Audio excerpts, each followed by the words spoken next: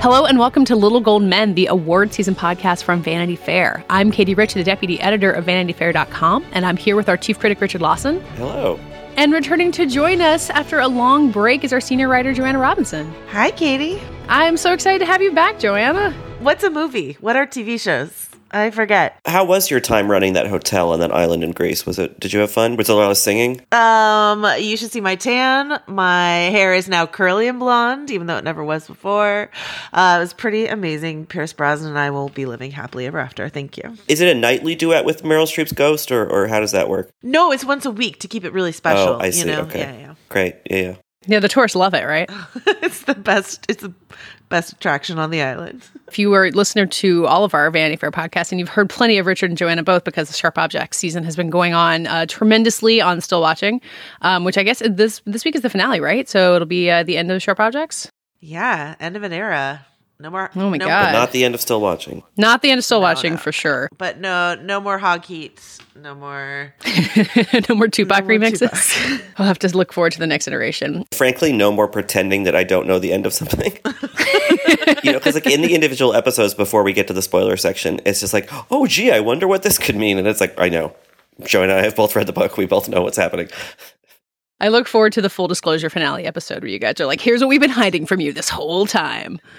So let's talk about movies, because it is the end of summer and we are right on the verge of festival season, as we keep talking about, and as evidenced by a bunch of the trailers and previews that are coming out right now. And there's also some good stuff in theaters, some smaller things that we will get to talking about. And we're also planning to kind of look back at the summer that was, from the giant blockbusters to the indie successes to Mr. Rogers being a big box office draw this year. There's a lot to catch up on.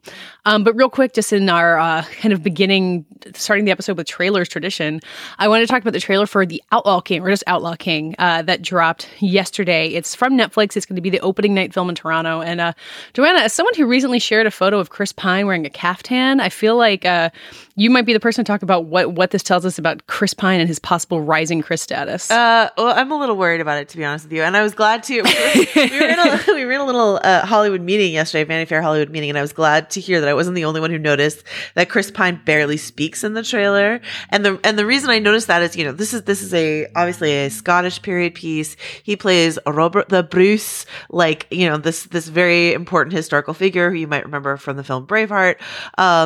And I was waiting. I was on tenterhooks the whole trailer, being like, "What does Chris Pine's Scottish accent sound like?" And they keep you in suspense, and you hear Katie Rich's favorite Game of Thrones actor, Stephen Delane. You hear Tony Kern. You hear all these other people, and then you finally hear Chris Pine. You just hear a few clipped little phrases, and I'm like, I think they're hiding a bad accent. And I personally get really distracted by a bad accent. And so other people don't care as much, but I'm the person who still sort of winces when Peter Dinklage talks on Game of Thrones. So, it's I think that's it could be bad news for our friend Chris, though he looks great and I love him and I think he can carry it dramatically. I'm a little worried about this particular stumbling block. Yeah, I did a little research on Robert the Bruce. Joanna, I'm not going to attempt the Scottish burr. I just thought I would show people what a bad Scottish accent sounds like before I started making fun of Chris Pine's bad accent. Don't denigrate your work as the film's dialect coach. I know you worked really hard at that, so don't sell yourself short. Because I was a little put off by the fact that Florence Pugh, who is this great actress who kind of burst onto the scene last year, or was it 2 years ago, is playing what looks to be his wife. And I was like, oh, she's very young. But in fact, that is accurate to Robert the Bruce's life as far as people are aware of it, that he had a wife who was significantly younger than him. I believe the age difference between her and Pine is 15 years, and I actually think it was more for the real Robert the Bruce. So that was a kind of one thing that I initially stuck out to me as a kind of alarm bell in the trailer. And then the other alarm bell, which was the accent, kind of doesn't really arrive. I mean, you hear just a little bit of it, like you said, Joanna. I'm still cautiously optimistic about it. So yeah, this is a reunion between him and David Mackenzie, who directed him in Hell or High Water, and that movie got a Best Picture nomination, even though it didn't do much for Chris Pine himself. I mean, I think Mackenzie has enough of a track record, though not necessarily with historic Scottish epics, that I feel like there's some reason for faith in this. The opening night film Toronto can sometimes be good and sometimes be bad. It's really hard to tell year to year. So it's hard to learn much from that. But as a fan of Chris Pine, as someone who thought he really stood out in Wonder Woman, I want to give him the chance to put on the chainmail and run around on a Scottish moor. And then hopefully also wear the caftan that you shared, Joanna, from that vacation photo, which God love him. I hope he's having a great vacation. I do think it is funny that this impulse in certain straight male directors and straight male actors to like, once they get a little bit of traction, they're like, all right, I'm going to be like my tough period piece. Like, you know, like this is not the most like original idea for a movie. It's like, okay, we've seen Braveheart, like whatever. It's a little disappointing actually in a way, because I think that Hell or High Water was a really interesting collaboration between these two people, that they went this kind of more traditional route, I think is putting me off a bit, but again, I remain optimistic. Katie, you and I will be at the, I believe, first screening of it at Toronto. Yeah, history unfolding before our eyes. In just 2 weeks, so we'll have more to say on it. But again, Chris, chainmail, mud, I'm not mad about that aspect. And then the movie will be on Netflix on November 9th. So it's an interesting award season where Netflix has some major players in ways they haven't in years past, and then the movies will be available to everyone pretty quickly. It's interesting. We were talking about this also in a meeting yesterday. We were talking about this film as a return for Dave Mackenzie, Hell or High Water director, and sort of a return for like Barry Jenkins has another project here, like sort of all the people who were in the Oscar conversation 2 years ago are back with their next project, sort of the thesis. But what's funny is that like I still to this day, and I don't know why, think of Hell or High Water as a Taylor Sheridan film. Taylor Sheridan was a screenwriter. Yeah, you know, that guy has a real staying power as a screenwriter. It's impressive, honestly. Yeah, and he's like, you know, he went on to write and direct Wind River, which I did quite wind up liking. I watched it at home, but I quite liked it. Like, you know, he wrote Sicario, and so I think whatever it was that was in Hell or High Water, I don't want to bury David Mackenzie, but I think a lot of it had to do with Taylor Sheridan, who is obviously like not at all interested in Scottish lairds, and so is not writing this particular project. So like, it doesn't feel like, I was like, well, why doesn't this feel at all like Hell or High Water? And I'm like, oh, because I mean, not just because it's in Scotland, but because Taylor Sheridan, who I think is the distinctive reason why that film stood out, is not a part of it. So yeah, and I should mention that David Mackenzie is himself a Scotsman, so that makes more sense. But yeah, like Taylor Sheridan is this kind of cowboy poet who is now directing his own movies and doesn't need, you know, outside help, I guess. You're right, Joanna, that Hell or High Water pretty much had the more of the Sheridan stamp on it than the Mackenzie stamp. One more thing we should say is that I think we all three of us enjoyed Start Up, which was David Mackenzie's earlier feature, and also I like Young Adam, which is a much earlier feature he did. So it's not like Dave Mackenzie was like a nobody who directed Hell or High Water, but like I'm curious because I have a hard time drawing a line that connects Start Up to Hell or High Water to what we saw of Outlaw King. So I don't know that I have a sense of like what it is David Mackenzie himself can do. Our friends of the podcast, David Sims and Griffin Newman, have a podcast called Blank Check, where they kind of go through directors' oeuvres and kind of try to identify the moment when they got the sort of, you know, quote unquote blank check to direct whatever they wanted. And Hell or High Water for Mackenzie might have been that movie. I mean, it did well. It got nominated for a bunch of Oscars.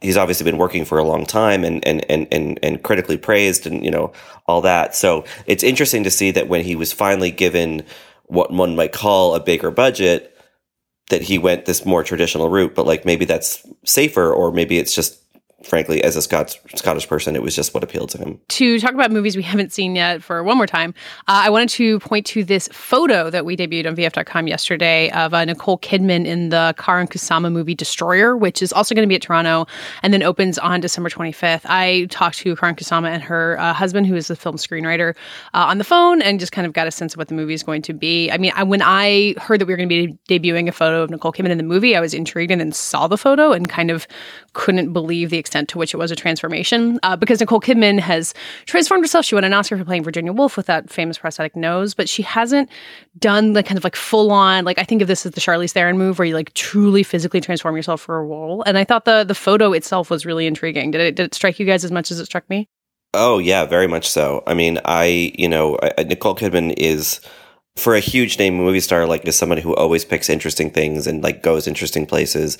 And yeah, the photo is striking. And the movie itself, I'd been kind of aware of it previous to the photo because, you know, it's Karan Kusama who directed it, who, you know, did The Invitation back in 2015. And that was this great grim, really well constructed thriller, and then so Kusama got this bigger project to work on with and that was her first movie in like 6 years, because she had directed Jennifer's Body, which was interesting but like not a huge success, and then she'd been directing a lot of television since then, so it was seen as a comeback of sorts. Right, exactly, and it's always interesting to see what people do with the project after the comeback, and so I'm just curious about it. And the thing is, it's gonna, well, I mean, it's not officially until next week, but like we're pretty sure it's world premiering at Telluride, which is like a pretty kind of prestige-y and quite literally lofty place to debut a movie from a genre filmmaker.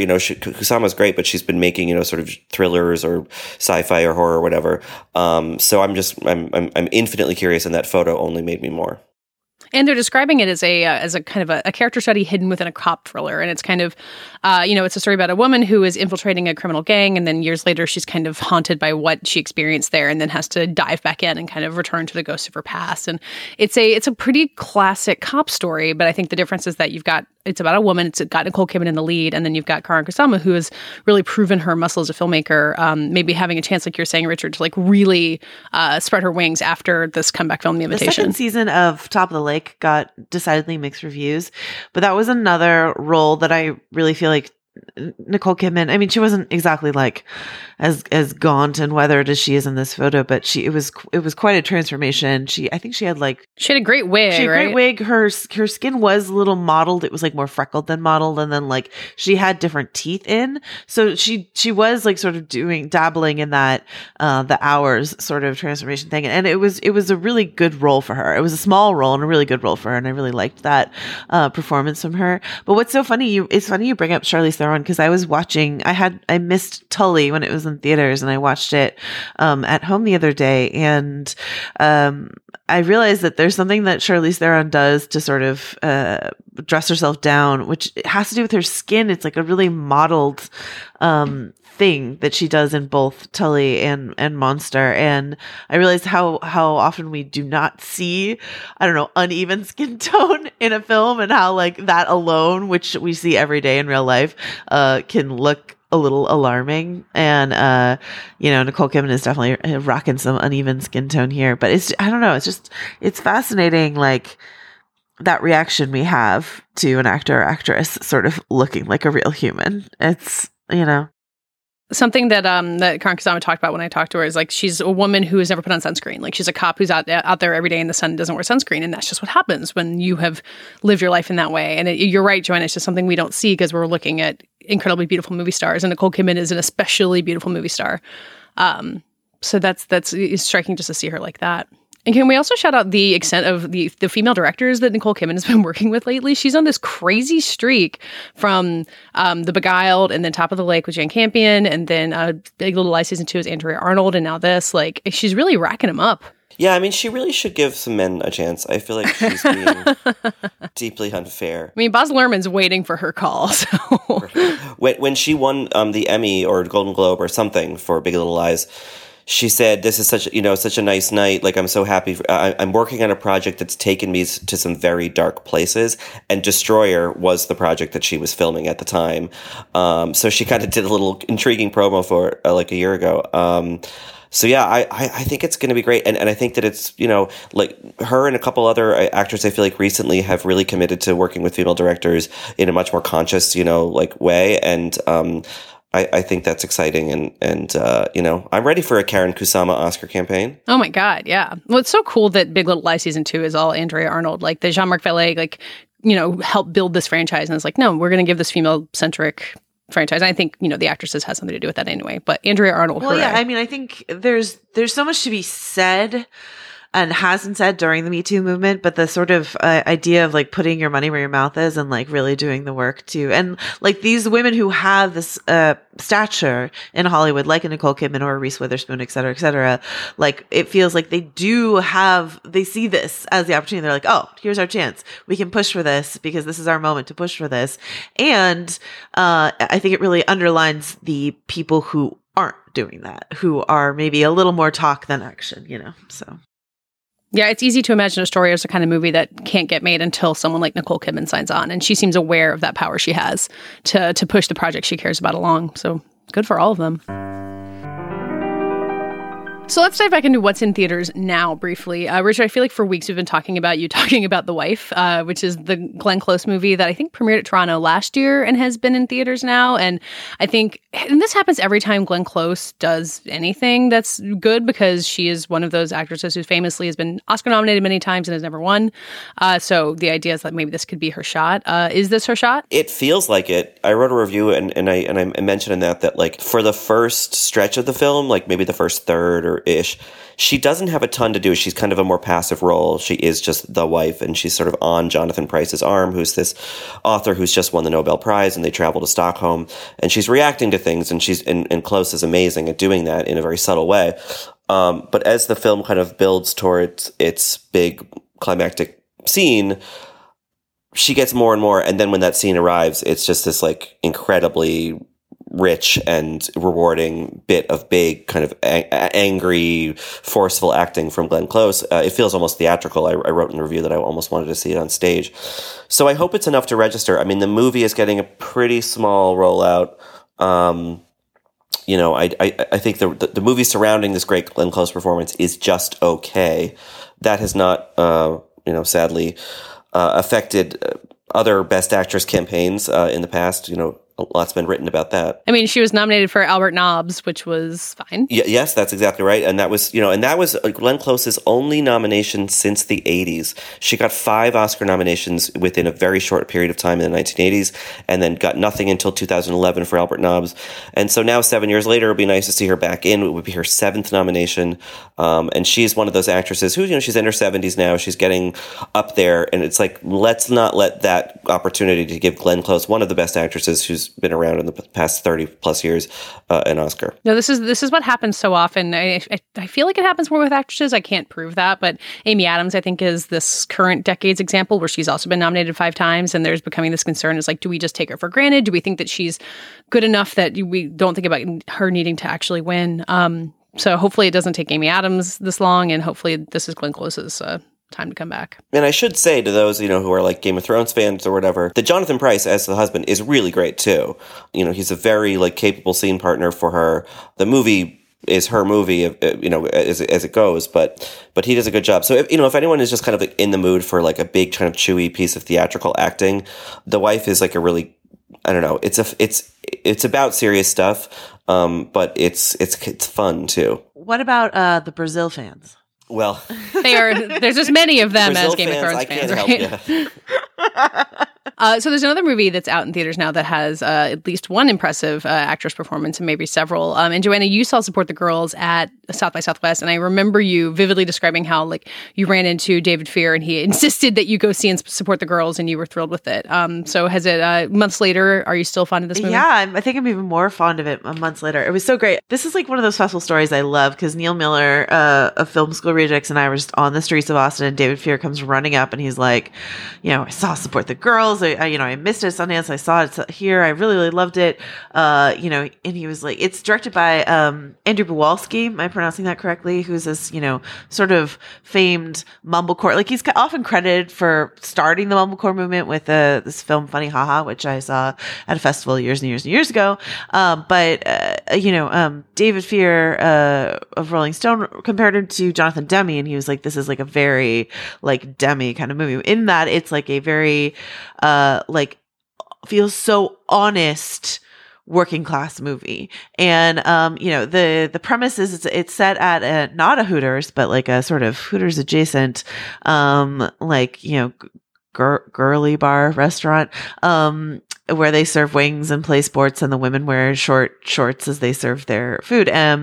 It's definitely an ensemble piece, but without question, the star is Regina Hall, plays like the manager, like a former waitress, now manager. She does not wear the short shorts; she wears a sensible polo. But and it takes place over the course of one day, and it's sort of just about these women, their struggles in the bar, their struggles with the men who own the place, the struggles with the men who are customers in the place, and their like sisterhood together, and the things that they have to do, in terms of like watching each other's kids or supporting each other through various things, and the hard choices Regina Hall's character has to make.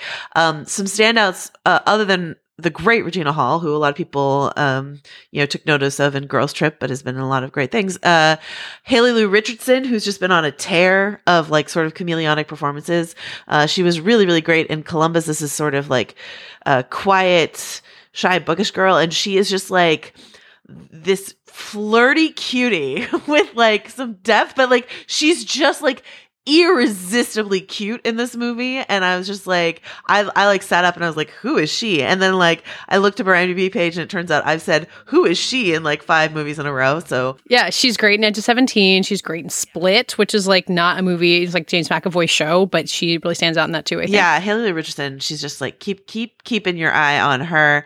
Shana McHale, who plays this, sort of Regina Hall second in command, who's this like astonishingly tall, beautiful woman who like just has a lot of great strength and attitude. And I just like, you like love these women and you want to spend time with them. And I'm like, I want this to be a TV series so I can deal with them more. But it's probably best as like a day in the life sort of slice of life thing. I don't know. Richard, what did you think of this film?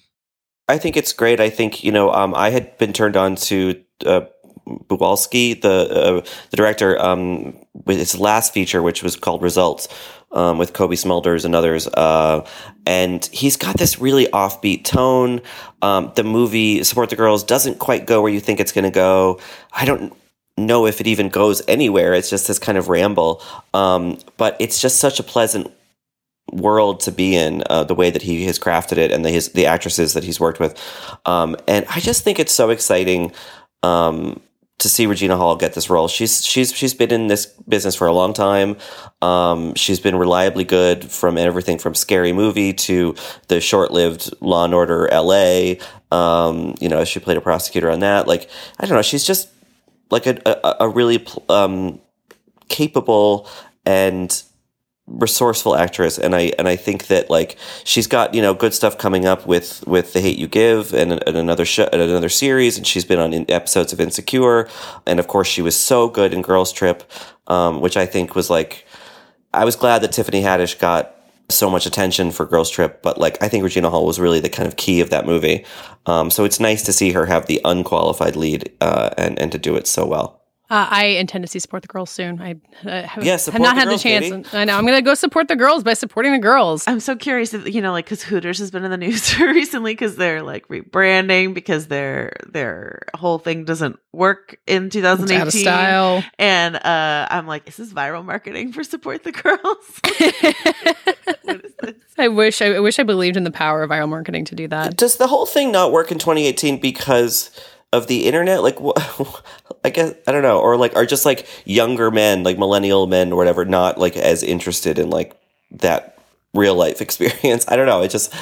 Anyway, we don't have to get into why Hooters is failing, but it's just interesting to me. Well, yeah, I think maybe that's something that you like, A, do more in private these days, and B, like, I don't know, in the Me Too era, like, I wouldn't go to a Hooters. I would never go. I've never been to a Hooters restaurant. I've never been to a Hooters. I mean, the chain restaurants are also doing. Right. I know there's one right in the middle of the whole Toronto Film Festival, so we'll have to go check in on it. Support the girls? Support the girls of your local Hooters. This actually transitions into the back half of the episode I want to talk about, because with The Wife and with Support the Girls out in theaters and, Crazy Rich Asians still out there, it's just nice to see movies that we're seeing out in theaters at the end of August, because I feel like often this becomes this truly dead zone. And if you look at the major studio releases for the next 2 weeks, it's pretty rough. Like, Richard, I won't necessarily make you talk about the Happy Time Murders, but I understand you didn't have a great experience going to see this weekend's widest release. It's the worst movie I've seen in 2018. Well then, don't go see the Happy Time Murders, but maybe go see Support the Girls.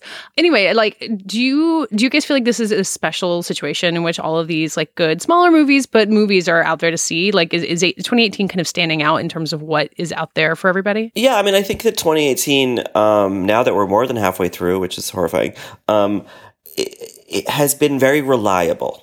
I'm writing a piece for the site that will be up at some point on Thursday of this week, maybe not when this episode posts, but just kind of about how this summer in particular, like, with the exception of maybe The Meg, I just kind of liked everything. Like the big blockbusters. I mean, I loved Mission Impossible, but like Ocean's 8 was fun, and I thought Jurassic World 2 was fun, and it just the Skyscraper was fun. Infinity War was interesting. I liked Ant-Man too. Like everything was kind of at this pleasant register.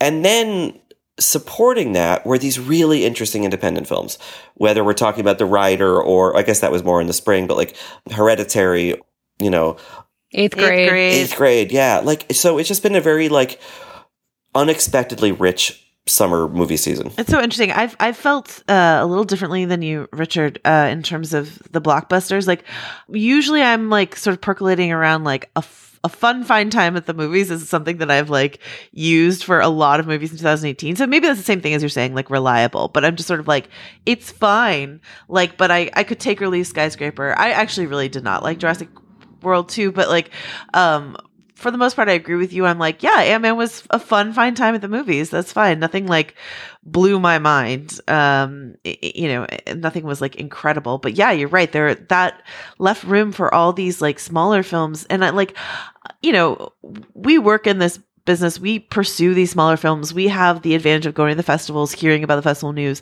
But I was really genuinely surprised to see the way in which films this summer, especially films like Eighth Grade or the Ruth Bader Ginsburg documentary or the Mr. Rogers documentary, like were reaching everyone. That was like, and like, once again, I can't tell if by everyone I mean even my circle of friends here in California, but like it really did feel much more pervasive and much more like word of mouth on Eighth Grade and word of mouth on, you know, these two documentaries like that people are rushing to see in the dead of summer. Like that's, I don't know, it's kind of amazing. I mean, Won't You Be My Neighbor has made $22 million, which is so crazy for a documentary. I mean, it's about Mr. Rogers. Like, there's kind of some built-in brand recognition. RBG has made $13 million. It has made just slightly less than Mile 22 as like kind of as a jump-off point for that. And then Eighth Grade is right behind it with $11 million. And then Three Identical Strangers is right there. It's made $10 million. And that Three Identical Strangers isn't about a beloved pop culture figure. It's just this crazy story in a documentary. And I think of myself as a slightly more the judge of what everyone is, because I live in a smaller city, though in a kind of liberal educated place where there's multiple art house Katie, theaters. Steal my of the people crown. I see. Yeah, that's true. I am the populace now. But yeah, so Three Identical Strangers and RBG and Won't You Be My Neighbor have been playing for weeks at my art house. Like when I go to just my like really random multiplex down the street, which is kind of poorly maintained and very cheap, like they've got Black Klansman playing right now, and then Christopher Robin, which I haven't seen, but it's a Disney movie, but it got kind of well reviewed for what it was. There's an interesting range of things that aren't just, you know, support the girls, but you have to be in a major city to find. It's everywhere. And it feels like indie distributors, especially, and I think A24 is maybe the prime model of this for having two pretty big word of mouth hits this summer, are realizing that summer is a good time to target people who have already seen Infinity War and might want to see something else. You know, speaking to that point and to yours, Joanna, about like anecdotally, you know, people sort of talking about things, is like that the summer of 2018 bittersweetly will be the summer of MoviePass, you know, because it was the last, you know, sort of beautiful swan song of this insane idea that like was basically taking money from venture capitalists and giving it to the people, which we should do more of, so they could go see movies. And people did. You know, I've spoke to so many more people this summer who saw smaller stuff because they could just like swipe the thing or however it worked. I'm such an elitist that I never had it, but you know, so I think that like that's another thing that like contributed to this feeling, at least for me, that like the movies were this nice kind of communal like watering hole this summer, you know, in a very fraught time. There was a lot on offer to kind of, I don't know, keep us entertained. That's so smart. I didn't think about MoviePass's role in that. I've been like so snide about MoviePass because like I never used it, not just because I'm an elitist, because I actually don't go to that many press screenings, but just because like it always seemed like a crazy idea that was gonna crash. But like somehow screw you over. Yeah, and so everyone's like, "Oh my god, it screwed us over." I'm like, "Yeah, you dummies." But like, what's true is that like people took it. You're right, Richard. I didn't think about it. People did take advantage, and it probably does have to do with why so many people saw like these smaller films and like. Can we figure out a more sustainable way to make that true? Because it was great to hear people gushing about documentaries in the summer. Like, this is so great. So I don't know. Or Mamma Mia. Well, when Alexandria Ocasio-Cortez becomes president of the United States, which I believe is the position she's running for, she's going to make movies free for everyone. So we're going to... Yeah, I heard her platform was a movie pass in every pot, right? That's exactly right. The pamphlet I was handed out in the town square at least told me that. So I went through the box office mojo, and I just kind of wanted to like bring some things to your attention. The first thing that stood out to me is that Solo, that movie that came out and then everyone immediately forgot and wrote off as a horrible flop. It's made $213 million domestic. It's made more than Ant-Man and the Wasp and Mission Impossible Fallout thus far, though Mission Impossible will probably cross it at some point.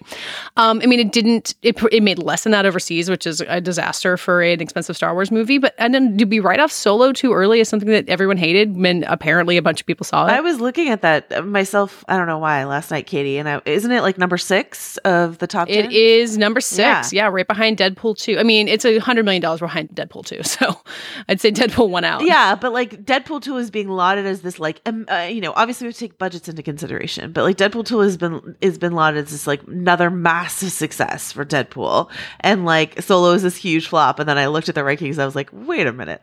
I think you have to say Solo is underperformed for a Star Wars movie or for a big budget movie. But like what was always true about Star Wars movies is if you were going to make them every year, or in the case of Solo, which came out like 5 months after The Last Jedi, it's just got to be diminishing returns because it's not as special. I think what I said to some like hardcore Star Wars film writer geeks at the Solo premiere party was I came up with the campaign slogan, "Make Star Wars rare again." Like just make it an every other year event. And if you make it an every other year event, we'll be super excited every time it happens, so. It does seem like they've learned that like the next one isn't coming until next Christmas. I can't remember. It's going to be a while before we have another Star Wars. Yeah, that was always the plan. I think they could have pushed Solo to this Christmas. And like, yeah, there would have been a lot of snide, like, oh, what's going on with, Solo? What's the production problem? But like, well, they had already fired the directors. Everyone knew there was a problem. But like, then at least we would have had some space between The Last Jedi brouhaha and like, the next installment. I think Solo was super uneven. So no matter when it came out, it was going to like probably not be a huge hit, but like, it could have had a bit more of a chance with some more space between it. Yeah, I remember I saw Solo at the Cannes Film Festival, which is this film festival in France, which is a part of Europe that I have gone to. And they premiered the movie there, or sort of premiered it there. They screened it there, which everyone sort of saw as a show of strength. And then there was this huge lavish party probably the biggest party I've ever been to at Cannes, just in terms of square footage. I thought the movie was fun. But I ran into some other journalists, our own Rebecca Keegan included, who had just come from the same screening, and they were so down on it. And I was surprised, and I continued to be surprised by how sort of negative people were about the movie.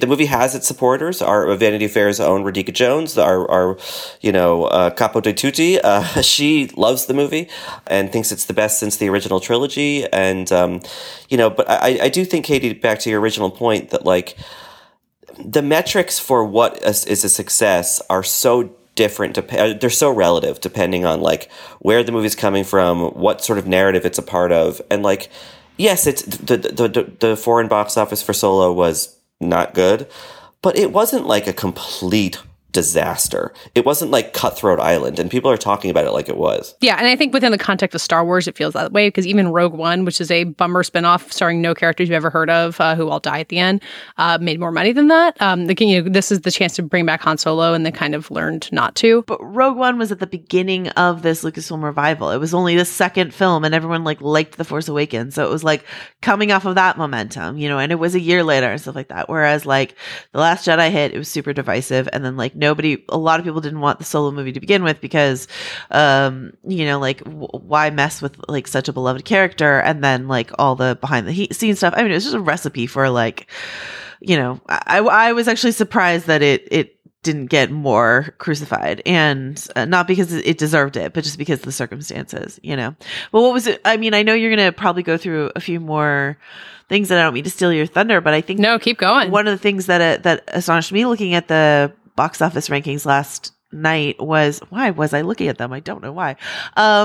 Was that Disney has 5, right? Out of the top 10. They have the top 3. They've got Black Panther, Infinity War, Incredibles 2, Solo, and Ant-Man and the Wasp. And then I was like, okay, and then if they get the merger with Fox which it will go through, then they would have Deadpool 2, so they would have 6. And I'm just sort of like, who's left? And like the astonishing staying power of A Quiet Place. Okay. Well, Joanna, I just want to correct you for a second. You said Black Panther and Solo. Black Panther is a Marvel Studios film, and Solo is Lucasfilm, and there's no way that one company could own. And Incredibles is Pixar. Right. So yeah. So it's separate studios. There's no way that one company could be all that. That would be insane. Yeah. We live in a country with no monopolies, Joanna. Right. Yeah, no, watching every summer, it starts to feel like this is the end of the studio system because it's just going to be Disney left and then like Netflix at home to distract us. Was it you, Katie, who pointed out a while back that in the book version of Cloud Atlas that people refer to movies as Disney's? Yes. And movie theaters are Disneyariums. I think about that quote constantly. We're about 5 years from that, I think. Yeah. Well, hang on. I wanted to talk about a success story that was not a Disney film. I don't think. Let me look closely at it. It is the number 23 most profitable, highest grossing movie of the year. It has made more than Skyscraper and Pacific Rim Uprising and Tomb Raider.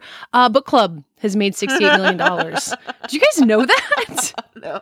Did you have any idea how huge Book Club is? Well, as the writer and director of the film, I do get certain financial reports. Richard, you are so rich now. Congratulations. Yeah, thank you. No, I think that's great because, it's... Look, is it a Nancy Meyers knockoff that does not live up to the filmmaker it's aping? Yes. But, it's fun and it's, counter-programming, however you want to think about that kind of concept. It came out amidst a lot of, big blockbusters, and that it held on for as long as it did and obviously fulfilled sated a hunger and a need that was not being addressed otherwise. I think is hopefully yet another. These signals keep getting sent to studio people. Hopefully, this is another one. Well, so this is an interesting thing that I've been hearing filmmakers say. So Mission Impossible Fallout, which is actually maybe my exception to all these blockbusters are fine, and I'm like, but Mission Impossible Fallout is amazing. But I'm a huge Mission Impossible fan, and I'm a huge Christopher McQuarrie fan. And something that I heard Christopher McQuarrie talk a lot about when he's talked about the film is how much the studio wants him to appeal to the young male demographic. And he's like, guess what? We're not going to get them. So I'd prefer to look. Oh, because elsewhere. They don't go to theaters at all? They don't go to movie theaters. And so he's like, guess what? I mean, we'll get them eventually when they all become old men like Tom Cruise. But right now we're not going to get them. Tom Cruise doesn't age, Joanna. Right, you're right. He's still 30. He's ageless. I mean, I did see him run all through London without getting out of breath. So it was amazing. But so he was like, I'd rather appeal to others. So whenever he would test something and it would appeal to young men, but the alternate cut would appeal to women, he took the one that appealed to women. And so he was sort of angling for these other demographics because he's just young men, I don't want to chase that. And another director, I was talking to another director when I was recently in Los Angeles and who will remain unnamed for right now. And he said that the studio came to him and asked him how he could make the movie appeal to 18-year-old males. And he said, counterpoint, how cheap does this movie have to be where you don't ever ask me that question again? And so that's the thing is a few of these very interesting filmmakers are you know what? The young male demographic, we lost it to video games or whatever. We don't care about getting it back because it's not the movie. They're not the stories we want to tell. And so if we do continue to see stuff like Mamma Mia, which is an incredibly lucrative, franchise, if you can call $111 million. You can call 2 films a franchise. If we keep seeing stuff like that, or A Quiet Place, which I don't think is pitched to young men at all. That's a family horror film. I think that might be the future for a blockbuster weary country. I don't know. It's just. I also wonder, talking about Star Wars and everything, and recently Kelly Marie Tran, who was in the Last Jedi and was basically bullied off the internet after that movie was released. She wrote an article, I think for the New York Times, an op-ed, talking about her experience with that and dealing with this really, really toxic fan community, which is largely made up of younger men. I mean, I think it's probably, with Star Wars, it's maybe more middle-aged men. But, even if that doesn't necessarily immediately affect the bottom line, you wonder if like eventually studios are going to be like, fuck those guys. Like, let's not court them. Let's make Book Club and have it make $68 million.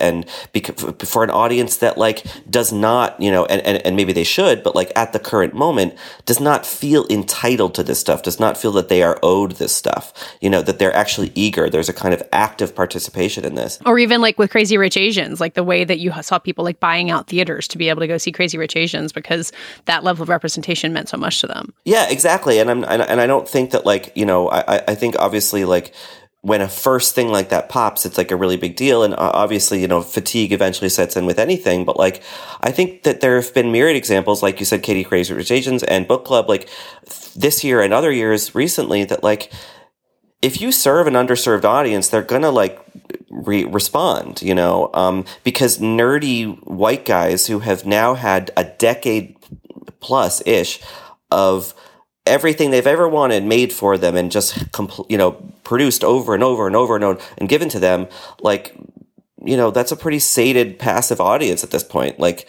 maybe the rest of us should be considered, and I think maybe that's slowly happening. I don't know. So, Joanna, to go back to what Christopher McQuarrie said, is that why he put Vanessa Kirby in that dressing gown when she's in that scene where she changes out of her amazing dress and then puts on this like cape kind of thing? Because I have not stopped thinking about that, and I feel like it was targeted at me. It was just for you. He tested a bikini, and then they were like, "No, it's the dressing gown." Yeah, I want sequins, please. I mean, a lot of it has to do with, the Ilsa Faust character, like making sure that if you watch all the Mission Impossible movies, and I did quite recently, you're like, Ghost Protocol is my favorite. That's number 4. I was like, Ghost Protocol is where they really figured out how to make a Mission Impossible movie that respects women. And that's when Christopher McQuarrie came on as a writer. And so like, a lot of credit to Brad Bird who directed that, but like, that's when McQuarrie came on, and he's just like, he has a rule where he never damsels women in his movies and, all that stuff. It's really cool. That's why I love the Mission Impossible franchise, or one of the many reasons why. But like, I don't know. It's really interesting because another reason, and I think this is still on point and not just me gushing about Mission Impossible, which I missed while I was gone, so this is my chance to, but another reason why the Mission Impossible franchise is so refreshing is there isn't that toxic fandom around it. It's a big blockbuster with like all these actions, and I was like pinioned to my seat with like astonishment and excitement over how much I was like getting out of Fallout. And then there was zero, as far as I saw, toxic fandom shit online to like then have to grapple with. And I'm like, this is how it should be. We should just go enjoy a movie at the movie theaters and then just all agree we had a fun time at the movies and not like be stuck in these endless, terrible, toxic debates. So, I look forward to the next Star Wars movie. I love Star Wars. Yes, nerdy fan. Richard's right. Nerdy white guys, nerdy fanboys have had like their fill for over a decade. But that's also stuff that I do genuinely happen to like, comic book films and Star Wars films and stuff like that. And they never talk about it on the internet because the people who talk about them are monsters. Exactly. But then like I don't want to talk about it that much. So it's Mission Impossible, something for everyone. Except you toxic fanboys, stay away from my franchise. Yeah. To go back to talking about audiences that aren't always represented in these summer blockbusters, I feel like we should talk about Sorry to Bother You, which has made $16 million now. I have not seen it yet, so I don't want to talk too much about it. I think it's a fascinating movie for a lot of reasons, especially because its director, Boots Riley, has now been talking about BlacKkKlansman, the other kind of largely or like prominent movie by a prominent Black filmmaker that's been out this summer that's also been really successful. Do we feel like there's anything to learn from Sorry to Bother You other than you make a good movie and people want to talk about it and it makes money? I think that is at root, what it can credit its success to is that it's an interesting movie. It's a movie no one's seen before by any stretch of the imagination. It's a really weird movie.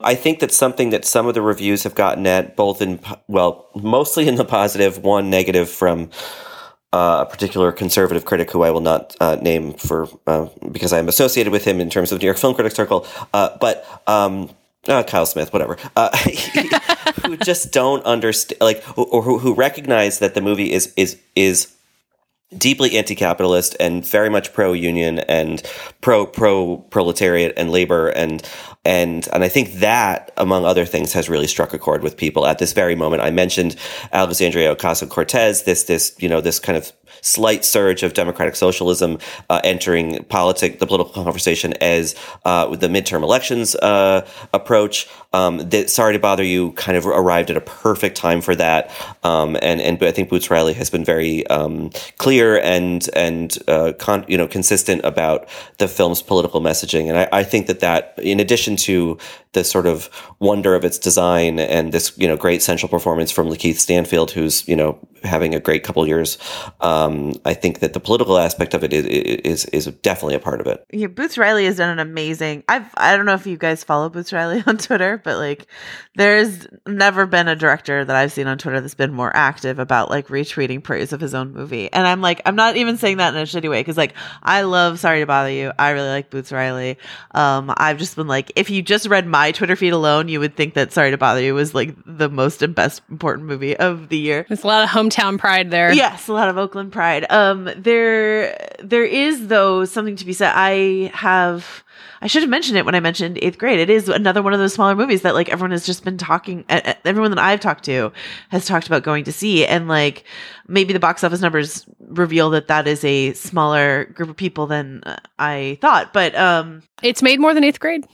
It's been open longer, but it made more. I saw it first at the San Francisco Film Festival here, and then I took friends again like a couple times. I've actually seen it a couple times because it's one of those movies like when The Sixth Sense opened. I went and saw The Sixth Sense like 4 times opening weekend because I kept taking people and being like, "Don't read anything, just come with me and see it." And that's what I've been doing with Sorry to Bother You. I'm like, it takes a turn. Don't read about it. Just come with me and see it. And it's so much better to go into that not knowing like what happens in the back quarter of the movie. People don't know that Joanna drives a school bus around her neighborhood, just taking people to movies. The Pied Piper of Sorry to Bother You. I have a bullhorn. Come with me if you want to laugh. That's really good. I'm gonna steal that for the future. It's an interesting thing, but Richard's right that there is a political urgency to this, and I think you don't get Sorry to Bother You doing as well as it is doing this year without Get Out doing as well as it did last year. I think just like the comparisons are sort of inevitable, and I know a lot of people hate those comparisons. They're like, don't just compare two movies because they have like a predominantly Black cast and like a political message. Like, that's unfair. And I'm like, yeah, well, when we get more of those, then the comparisons won't be as cogent. But like, there's a reason Crazy Rich Asians keeps getting compared to Joy Luck Club, is like because there's been 2 of them in 25 years. Like, it's I would like there to be more. I would like this to not feel like any kind of anomaly.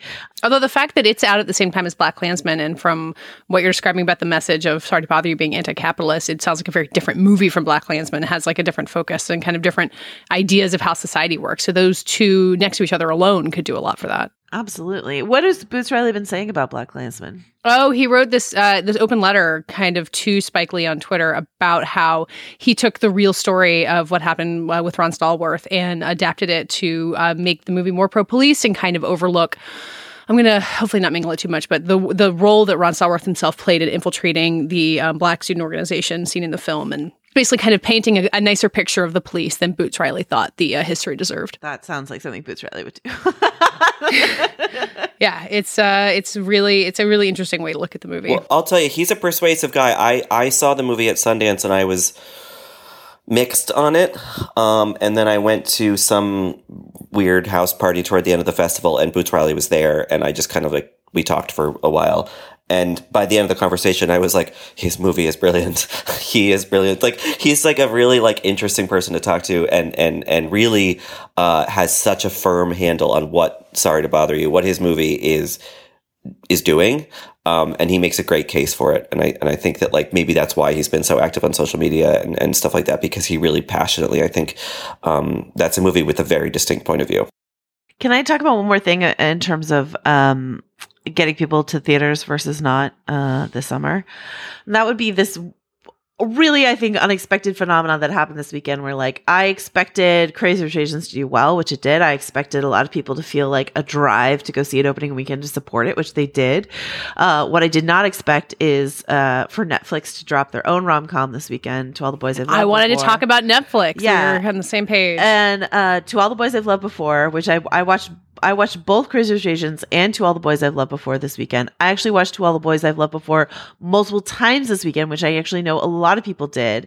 And I actually see a lot more conversation around that movie happening, at least on Twitter. Like, you know, all the glossy magazines, including our own, have great coverage of Crazy Rich Asians. And I think To All the Boys I've Loved Before, which is based on a YA novel by Jenny Han, and it is getting compared, like I mentioned before, with other comparisons. It's getting compared because it also has like an Asian lead in this like rom-com situation.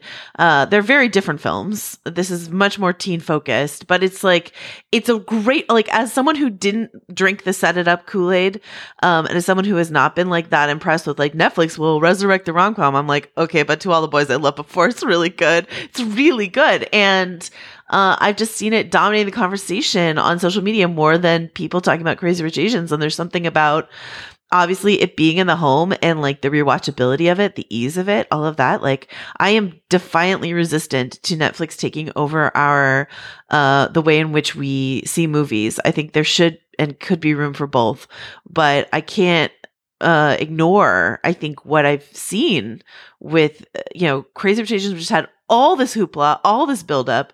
And, we'll never know because Netflix doesn't release its metrics, but like, I imagine maybe as many people, if not more, saw To All the Boys I Loved Before. It's hard for me to know because my Twitter feed is so skewed, but like, I don't know. It seems like that's possible. What do you guys think? Well, this feels to me like the summer that Netflix like figured out how to be part of the cultural conversation, because I feel like what we've said about it so many times is like, they drop a whole season of House of Cards and then nobody knows how to talk about it and then no one knows what's coming. But like, it feels like you're right. Everyone's been talking about All the Boys I Loved Before. Everyone was talking about Set It Up for a while. Like, everyone was talking about Glow Season 2 in a way that it felt like hadn't happened before. And we were saying earlier in the episode that like, they've got Outlaw King. They're kind of entering the award season even more intensely than they have been before. Like, this is possibly all the lead up to that. And I don't really know what changed for them other than that, like, people like their movies now. And usually they like one Netflix movie a year, if that. I have a suspicion. Netflix has been hiring up all the publicists in town. I don't know. Like, you guys get these emails. Yeah. Well, they hired the award season strategist. But like, would those be the people who worked on All the Boys I Loved Before? No, wait. I mean, I know who worked on To All the Boys I Loved Before, and they're relatively new to Netflix. But it's not just that. It's also like hiring people like, I don't think I'm blowing up a spot to say this, like Jarrett Weisselman of BuzzFeed, who is like so good at Twitter, is now running these various Netflix Twitter accounts in a really fun, lively, like funny way, in a way that like spreads the conversation about these movies or these seasons of television around Twitter. Like, that's something Jarrett has always been really good at doing. And he did it sort of from the journalist side before. And now Netflix is like, we want that. And they were so wise to do it because I like, he doesn't pay me. I who cares if I say this, but like, I think it's true. Like, I think that weaponizing people who are really good at Twitter, is a really smart thing that they've done. So, do you guys want a little inside baseball? Well, we're already kind of down that path anyway. But speaking of going to parties, I was in LA before Sundance in January, and I got invited to someone's apartment in West Hollywood, and it was a sort of like small, very post dinner party drinks thing for the Netflix social team. So Jarrett was there, Alex Simons was there, Ray Voda, Lila Brilson, all these people. And they're like a really intense group of people, and they're really dynamic, and they know exactly what they're doing. Netflix has found this kind of crack team, and the way that they disseminated To All the Boys I Loved Before or Set It Up or whatever has been pretty brilliant. But I think another thing, talking about what Netflix figured out exactly relates to the book club conversation about, like, I think what Netflix figured out is like, hey, no one else is doing these movies at this point. I mean, with minor exception, obviously. So like, people are starved for this, and they will lap it up. I don't think Set It Up is that good. I frankly don't think that To All the Boys I've Loved Before is that good. But like, people are hungry for it, and they're coming to it in droves. And hopefully that sets a precedent. Though I worry that like the bar should still be for high quality. It shouldn't just be like slop that people were hungry for. Well, I can't get over the genius of having To All the Boys I Loved Before the same weekend as Crazy Rich Asians, because how many times have you gotten back from a movie? Like, I got back from Mission Impossible Fallout and was like, oh my God, I want to watch Ghost Protocol again, and like go dig up my Blu-ray. And you get home from a movie that you've enjoyed and being like, what else can I find that's like this? Oh, Netflix has this new thing that I haven't seen before. It's following the pattern of thought, and it doesn't compete with the movie that's in theaters. It kind of works in partnership with it. And I don't know how Warner Brothers feels about them doing that, but it seems like it worked out well for everybody. I think you're right, Richard, that like my bar is really low for like what constitutes a good Netflix movie. Like, I think you liked the Guernsey Literary and Potato Peel Pie Society film better than I did, but like there is something to be said about like watching this movie at home versus watching the theater, and you're like, oh well, I mean, it's better than anything I ever watched on ABC Family when ABC Family was doing these movies all the time. You know what I mean? Like it's somewhere between something I would see in a theater, I'm like, why did I go to the theater for this? And something that I like watch on TV and I'm like, this is utter crap. I'm like, well, there's something like slightly elevated here. Joanna, you swallowed the title there. Say it proudly. The Guernsey Literary Potato Peel Pie Society. Here's the background on that. I was a bookseller when that book came out, so I had to say that title so many times when I was a bookseller because that was a huge bestseller when it came out, and I was like, this fucking Guernsey book, like. And I actually kind of like the book because it's epistolary, like it's all in letters, and there's something kind of like fun and interesting about that. And then I just feel like I don't know. I was reading your tweets about it, Richard, and I agree with like some things we can agree on the on the dynamism of some people who are involved in the project, but like other than that, it just sort of sat there for me. I don't know. I didn't really get the Guernsey love this time around, but that's okay. Yeah, when you told me that Matthew Good was in that Being Charming, Richard, I immediately put it on the top of my imaginary Netflix queue, and it hadn't been on my radar. So like that's a Netflix movie that like kind of missed me, but with people like you, it catches up to me anyway. I'm wary of the whole Netflix project and whatever it means for entertainment, but like, I guess, this summer in particular, it has been a nice refuge. Like the reason I watched the Guernsey Literary and Potato Peel Pie Society was because I had just massively binged Schitt's Creek, which is, despite its awful title, a really lovely show. And I was just kind of wanting more of that, like, warm vibe, and so I turned that on, and it was just like I was like grateful to Netflix for having that on the service, like I was grateful for it for having set it up on, and and whatever else. Not The Kissing Booth, a very popular teen romantic comedy that is actually very bad and problematic. But I think that like if Netflix could settle into being, like you said, Joanna, like the kind of like ABC Family, like relaxing and comforting kind of thing, rather than trying to do $80 million awful Will Smith movies about like demons and fairies or whatever that movie was about. I think that's a good wheelhouse to be in. Or Chris Pine Scottish movies. But like that's the thing is like Netflix wants it all. Like they want to be your and like what Katie was saying, like when you come from Crazy Rich Asians and you want to watch To All the Boys I've Loved Before, because that's like the what the algorithm of your brain suggests next. Like, and that's exactly what you're describing, Richard. You're like, you watch Schitt's Creek, and then Netflix is like, hey, how about Guernsey? For that algorithm way that we watch things now, the binge way that we watch things now, like that is something that I think Netflix can serve for better or for worse. But we will find out, I guess, this year, as we do every year, how well that will translate to award season, because we Mudbound was a film that we talked a lot about in terms of Netflix's progress in award season last year. But like, you guys this has been like several years now where you guys have gone to TIFF, seen a Netflix movie, and then we talk about whether or not it's going to actually go the distance. So I'll be really curious. Well, and you don't make gifs of Roma or Outlaw King the way that you do of Set It Up. Like that kind of social media power that we're talking about isn't totally going to work for more somber, thoughtful movies, which we can all be grateful that Netflix gives them a platform and makes it available to everybody. But it's hard for them to take off the way that Netflix seems to have mastered this summer. Are you saying you're not seeing a healthy future, Katie, for 22 July memes? I wanted to double check that was a Netflix movie before I brought that one up. It's the ultimate Netflix movie that I don't think anyone's going to have like really fun gifs of. I certainly hope we'll see it at TIFF and see how it goes. We will see it at TIFF, yeah. Is there any other closing thoughts you guys have on what we learned on our summer vacations, or that we're going to take with us into the fall? I want to poll you both. What was the highlight, the single highlight for each of you? Like the movie that really did it for you? In theaters? Or on Netflix or wherever. I mean, I think we all agree on Fallout, so maybe I should go back and shout out to Mamma Mia, Here We Go Again, which I just felt like lifted out of my chair by, like particularly in the Dancing Queen number on the boats, which we've talked about as the little ships of Dunkirk. I cried at that moment. So oh my God, great. You guys, the little ships of Dunkirk. I'm sorry, I missed you saying that before. That's brilliant. Oh my God. I'm so glad I saw it in theaters. I have since rewatched the first Mamma Mia on Netflix, which is now off of Netflix, which breaks my heart. The experience of being in the theater and watching that happen, and like with a bunch of other delighted women, let's be honest, was really fun. Yeah, I'm gonna stick with Fallout. I also saw Mamma Mia, Here We Go Again twice in theaters because I saw it a second time because I want to take my sister. But like, yeah, there's just something about Fallout that like feels and the other thing is I've been talking to a few filmmakers, and every time you bring up Chris McQuarrie and what he does, and if you haven't yet, please listen to like all the extended interviews that he has given the Empire Magazine podcast. There's like I think 5 hours of interviews with Chris McQuarrie about this film. It's fascinating. It's absolutely fascinating the way he puts together a movie. It's unlike anyone else in that it is like crazy. He just like writes scenes the night before sometimes, or he's like, you know, he sends his location scouts out and he's like, find me a beautiful place and I'll figure out what we're going to do there. Like it's a crazy way to make a movie, but like against all odds, it has worked in the last 2 films.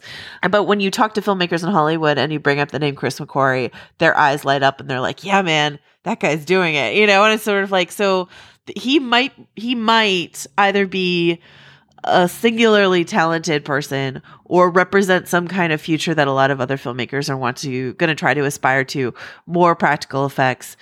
But to do all that, you need a leading man with a death wish like Tom Cruise, who wants to like fly his own helicopters and do his own halo jumps. So I don't know. We'll see. Thank God he's cloned himself, so we'll never have to lose him. Yeah, you guys have I mean, I loved Fallout and I loved Mamma Mia too. So those were probably my highlights of the summer. But I'll point out a smaller moment. I went to go see a screening of a movie that I don't think anyone saw called The Darkest Minds, which was a YA adaptation starring Amandla Stenberg, who is about to have a huge fall. She's in an Anama Asante movie. She's in the lead in Hate You Give. 2018 is just getting started for her. But also in the movie is Harris Dickinson, who was the lead in Beach Rats last year. I think it was last year, which was an indie movie that, you know, got a lot of praise, but like not a ton of people saw. But anyway, it was fun to go to an afternoon screening of this movie. It was press. Some invited people. They invited some teens because it's a teen movie. And listening to this group of teenage girls fall in love with Harris Dickinson over the course of the movie, which you had already done. I remember you talking about him last year. Which I had already done in his dark gay indie. This was for everyone else. It was just like pure summer funny, like just what it should have been, and you know, one of many reasons why we go to the movies. Well, that does it for this week's Little Gold Men. Next week, we're going to look ahead to the fall festivals. We're going to get ready to ship Richard off to Telluride and look at what's to come there. So many more movies to talk about, which is always exciting. You can find all of us at VanityFair.com, which is where you can find, I think, Richard's aforementioned recap of all the movies he liked this summer. You can find all of us on Twitter at Little Gold Men and on our own. I'm at Katie Rich. And Richard. Rylaws. And Joanna. Joe wrote this. This episode was edited and produced by Danielle Roth. And this week's award for the best description of Joanna Robinson's return to Little Gold Men goes to Katie Rich. So the scene is a comeback of sorts.